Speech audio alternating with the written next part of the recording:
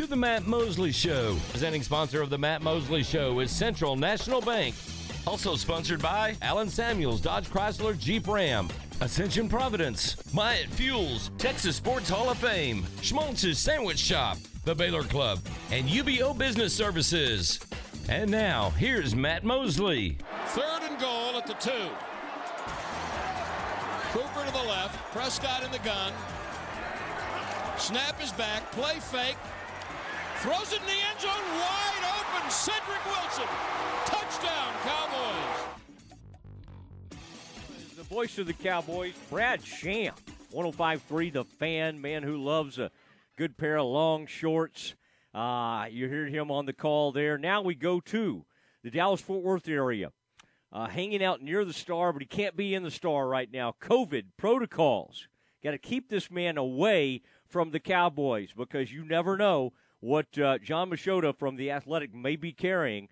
John, good to have you, and it's always fun to catch up with you. Good to see you in the press box the other day. Cowboys lose 25-22, and now the big story today, Micah Parsons heads into the COVID protocols. Now, John, this is not the worst thing in the world if this guy doesn't play and then he's fine for the playoffs and comes back. But now, are we still saying, because the Cowboys can play fast and loose sometimes, are we still saying that Keanu Neal and our buddy Amari are the only guys that are unvaccinated on the team, at least on the active roster? Is that right? Micah, we believe Micah was vaccinated, yet has ended up with the in the COVID protocols.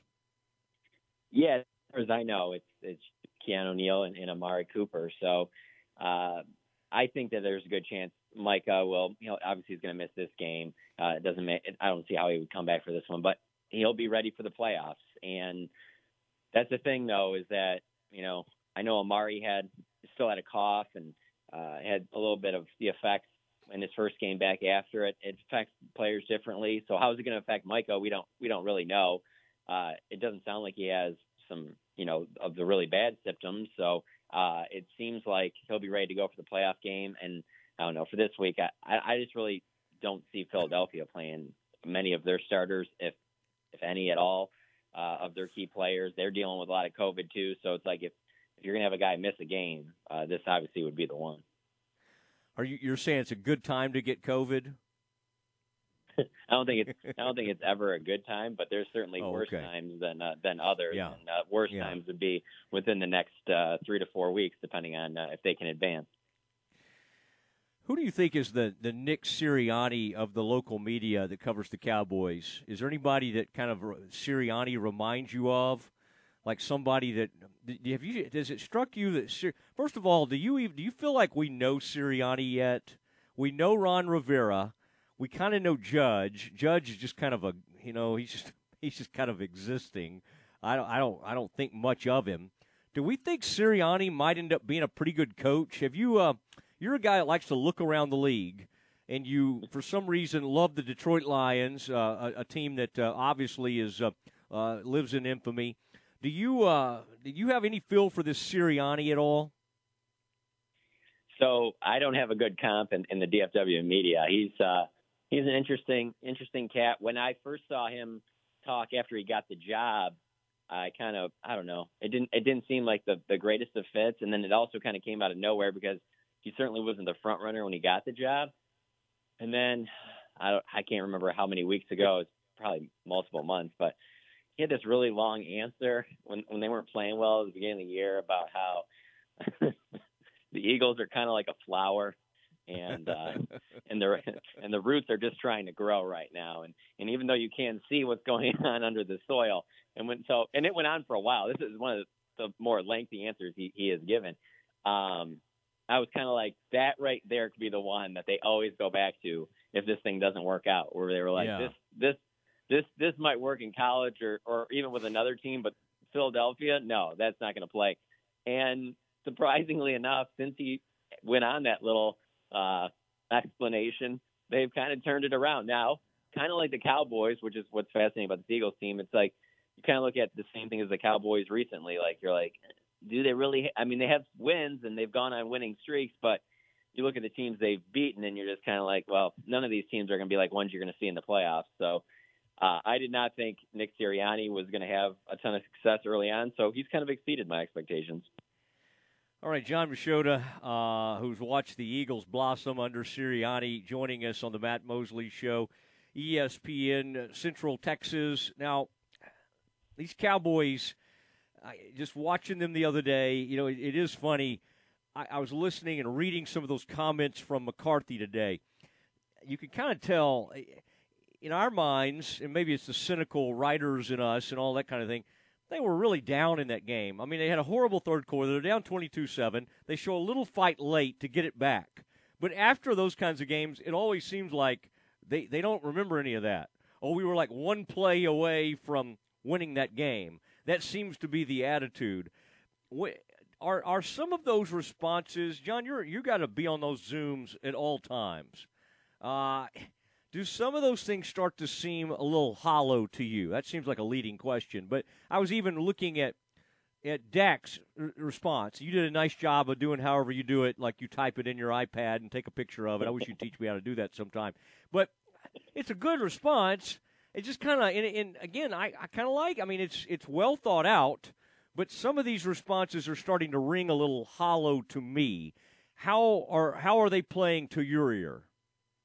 No, I think you're dead on with that, and I think a lot of fans feel the same way too, where it's kind of like, yeah, we've been hearing this for weeks, but when are we going to see the results type thing, and you've kind of been teased, you kind of thought you were seeing some of these results in that Atlanta game, you kind of thought you were seeing some a couple of weeks ago against Washington, and then there was a lot of buildup to this Arizona game as kind of being like a little playoff preview, and for them to come out as flat as they did, it's kind of like, you're really like, I don't really care what they say. And I kind of feel like they feel that way too, where they know, like, I mean, it's going to be hard to compare it to every single time I've ever been around Dak, but today his talking with reporters was as short, as brief, even a little chippy as I think I've ever seen him. Like you can just tell that he's frustrated that the offense isn't playing better, having all of these pieces out there, and part of it's probably because he probably got annoyed with how much it was talked about that he was in a slump,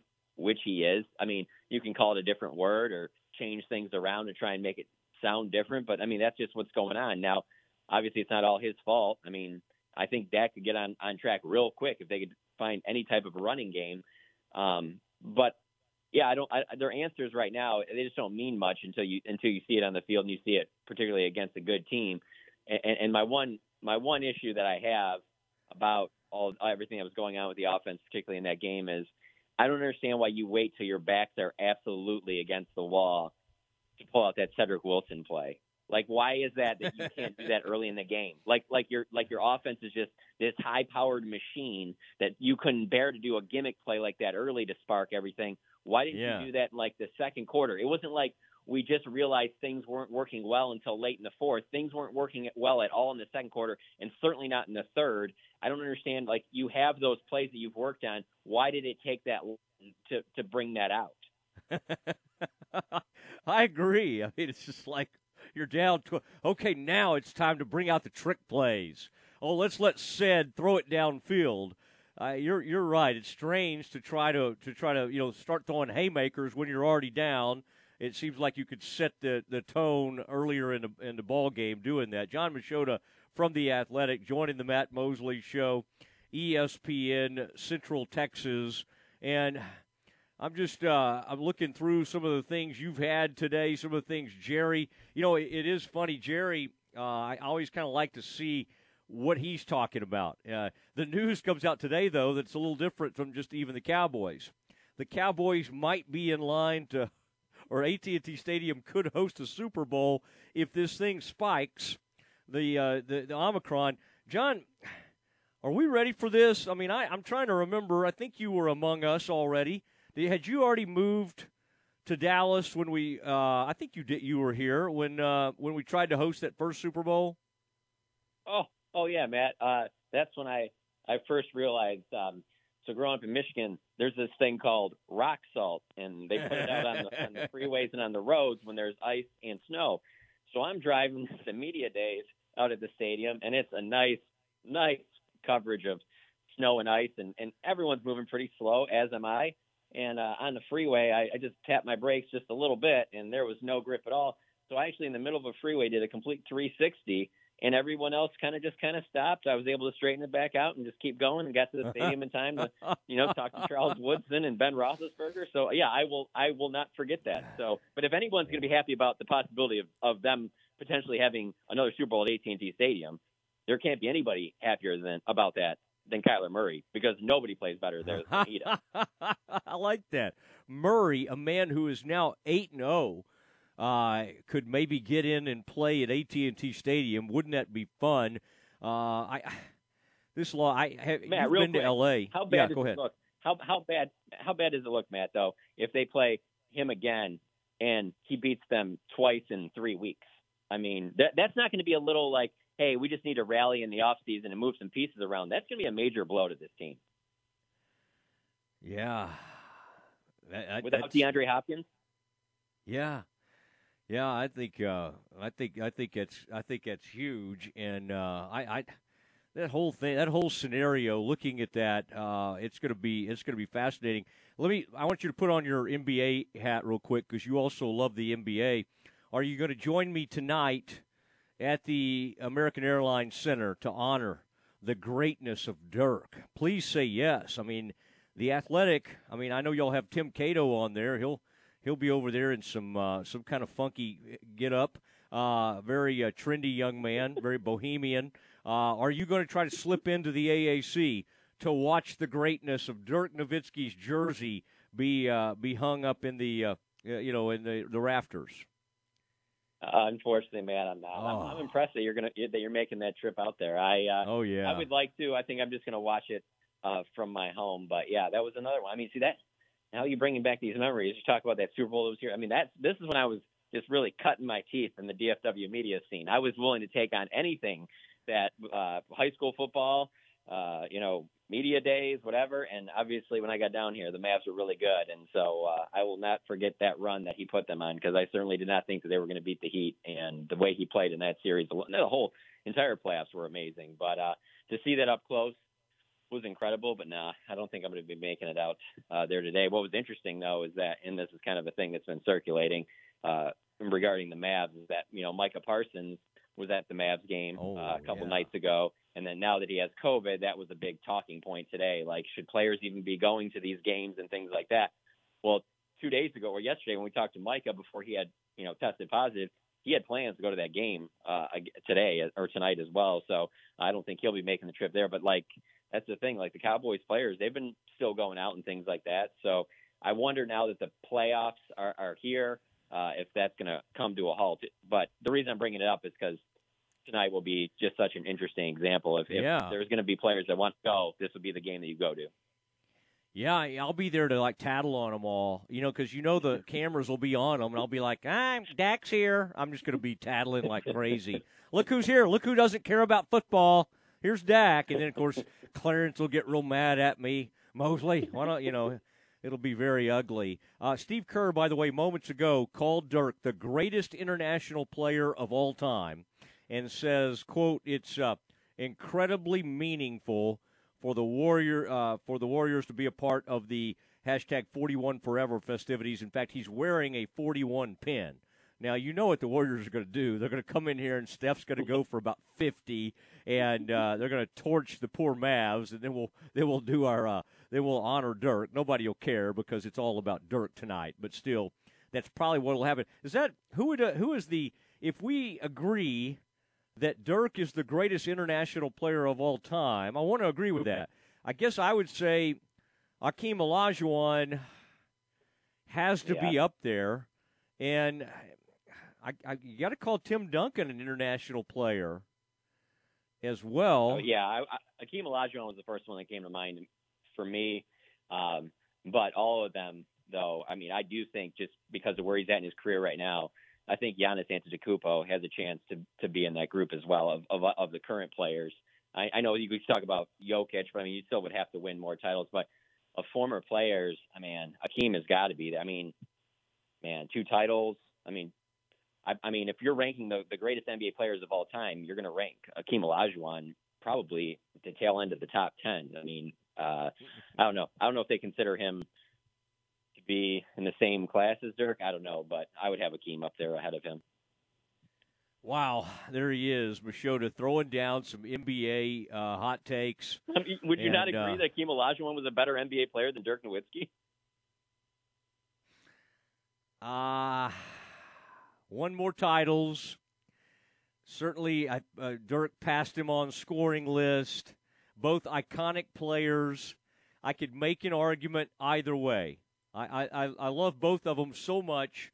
I really wouldn't put either one of them ahead. And then I think third I would have Epe Udo from Baylor. All right. I hope. I tell you what, if I find an extra ticket, I'm going to text you. All right. I really feel like you should be a part of this thing. And I'll be looking for Cowboys. I cannot wait to turn every one of them in. Zeke, look, here's Zeke. He doesn't care about football. I love how Zeke always begins every week just announcing, I'm playing. It's like nobody else but him has any input. I'm playing. Like, at some point, might it be a good idea to not let him play? I mean, is he doing anything? He had 9 carries for 16 yards. He does not look good. Like, why in the world would you play him against Philly? But anyway, I mean, do you agree with me? Does it seem strange? It does, but there's also a part of me that is going to be very intrigued in that first playoff game to see what the split is on touches from the running backs, because I'll put it to you this way. Don't rule out in that first playoff game that Tony Pollard gets more touches than Zeke, because while they can sit there and talk about how this Arizona game was going to be this measuring stick and stuff before that, the Cowboys haven't had really anything to play for several weeks now. And so I don't know that they've really shown their hand in terms of, I think it's pretty clear to us that Tony Pollard has the most burst. Zeke's going to start the game, but if he isn't getting some good yardage, I could see them turning to Tony Pollard. And I feel like they've been kind of trying to keep Tony Pollard on ice for the playoffs. So that's going to be an interesting thing to watch, because let's be honest, their team isn't going to go very far if they run the football like they did against Arizona. If that's their best plan of attack, to run the football what they did against Arizona, well, then they're losing in the first round. So I would keep Tony Pollard there. I would not be surprised if he gets more carries in that first playoff game. All right. What I want to see you write this week is Kellen Moore distracted by Jacksonville job. All right, go with that one. Okay. All right, John. All my best. Same to you, man. Thanks, man. There he goes, Jon Machota from the Athletic.